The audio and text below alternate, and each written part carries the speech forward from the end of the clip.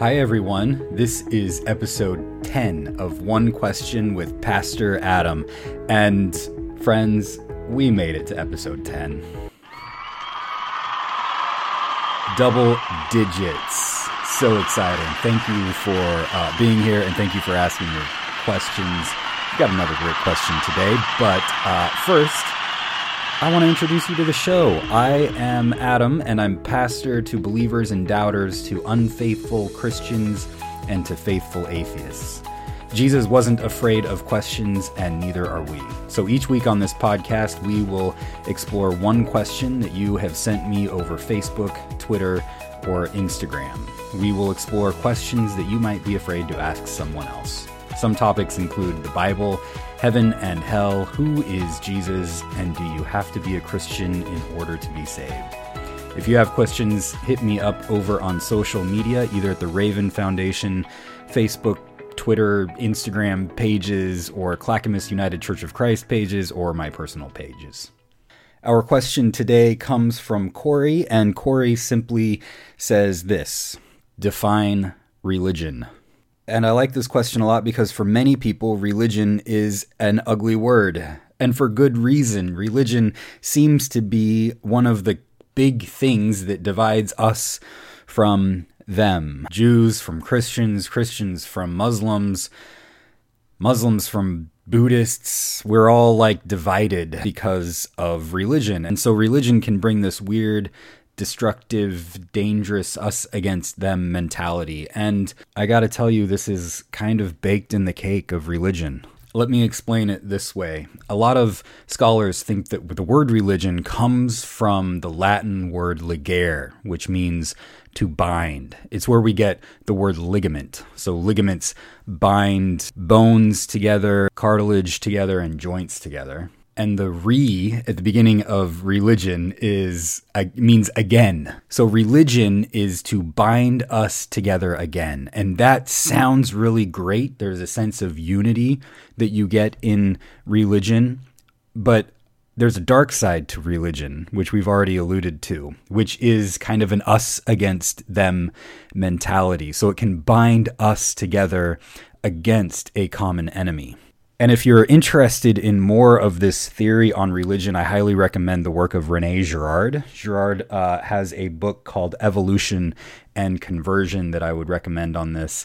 He has really influenced my thinking on religion. But briefly, Girard postulates that at the very beginning of human history, as humans are beginning to form in this evolutionary process, that there were a bunch of conflicts among the first people groups. And these conflicts needed an outlet for there to be some kind of peace and cooperation to work together. And what Girard claims is that the conflicts were washed away as the group pointed fingers against a common enemy.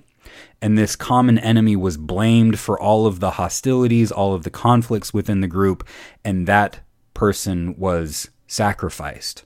And this sacrifice brought a sense of peace to the group, a sense of unity to the group. It bound the group together.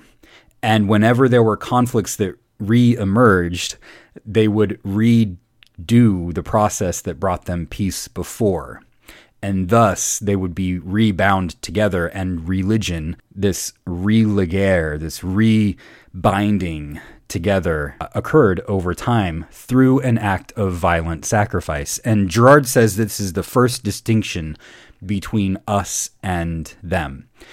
And he says that this was a really bad thing, obviously, because this person who was blamed for all the conflicts was the group's scapegoat. This person was no more and no less guilty than anyone else in the group.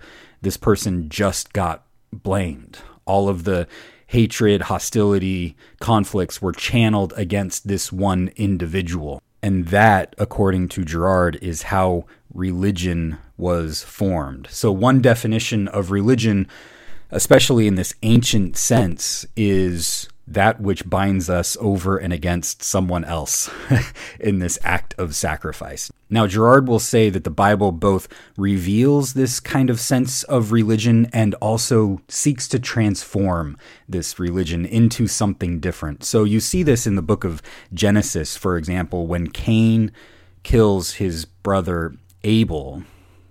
It leads to the first civilization, the first human culture.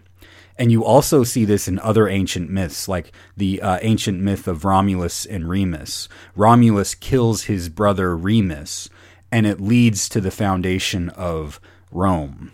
And so Girard, one of the things that he does is looks at all of these ancient myths and he sees patterns that go together. And one of those patterns is, you see it in almost every culture, these ancient stories of the founding of culture, which begins with an act of violence where hostilities are channeled against an individual, which creates a certain amount of peace, a certain amount of cooperation that leads to the founding of a culture. And you see that in the Bible and in other myths too.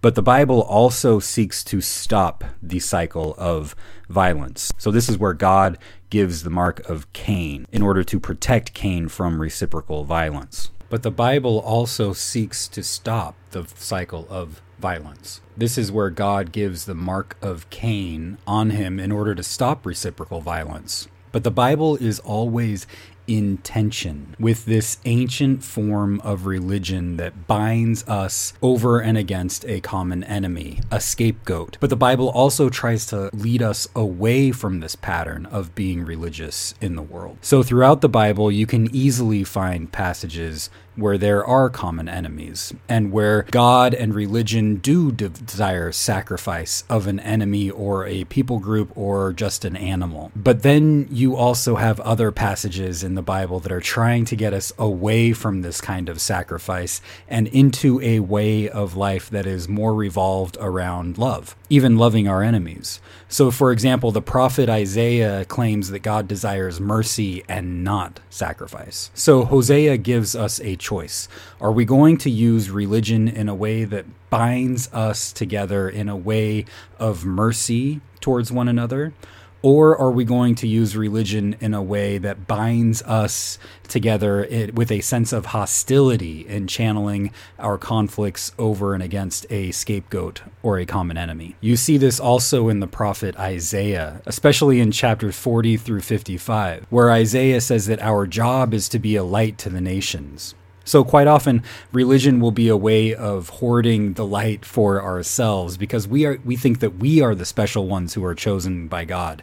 We think that we are the elect. And if you ever want to use elect language and religion for Isaiah, it is you are elected in order to share God's love and light with all the nations of the earth.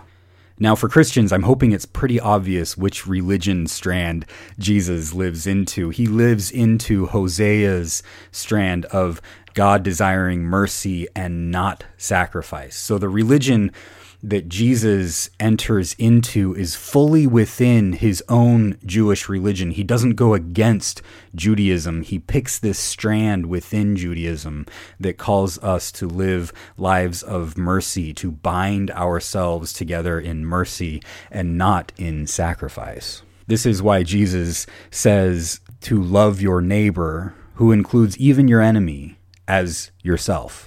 And a little later, after Jesus, the Apostle Paul picks this up. And he says that now, after Jesus, we are in this time where Isaiah's vision that we are going to be a light to the nations is radically true.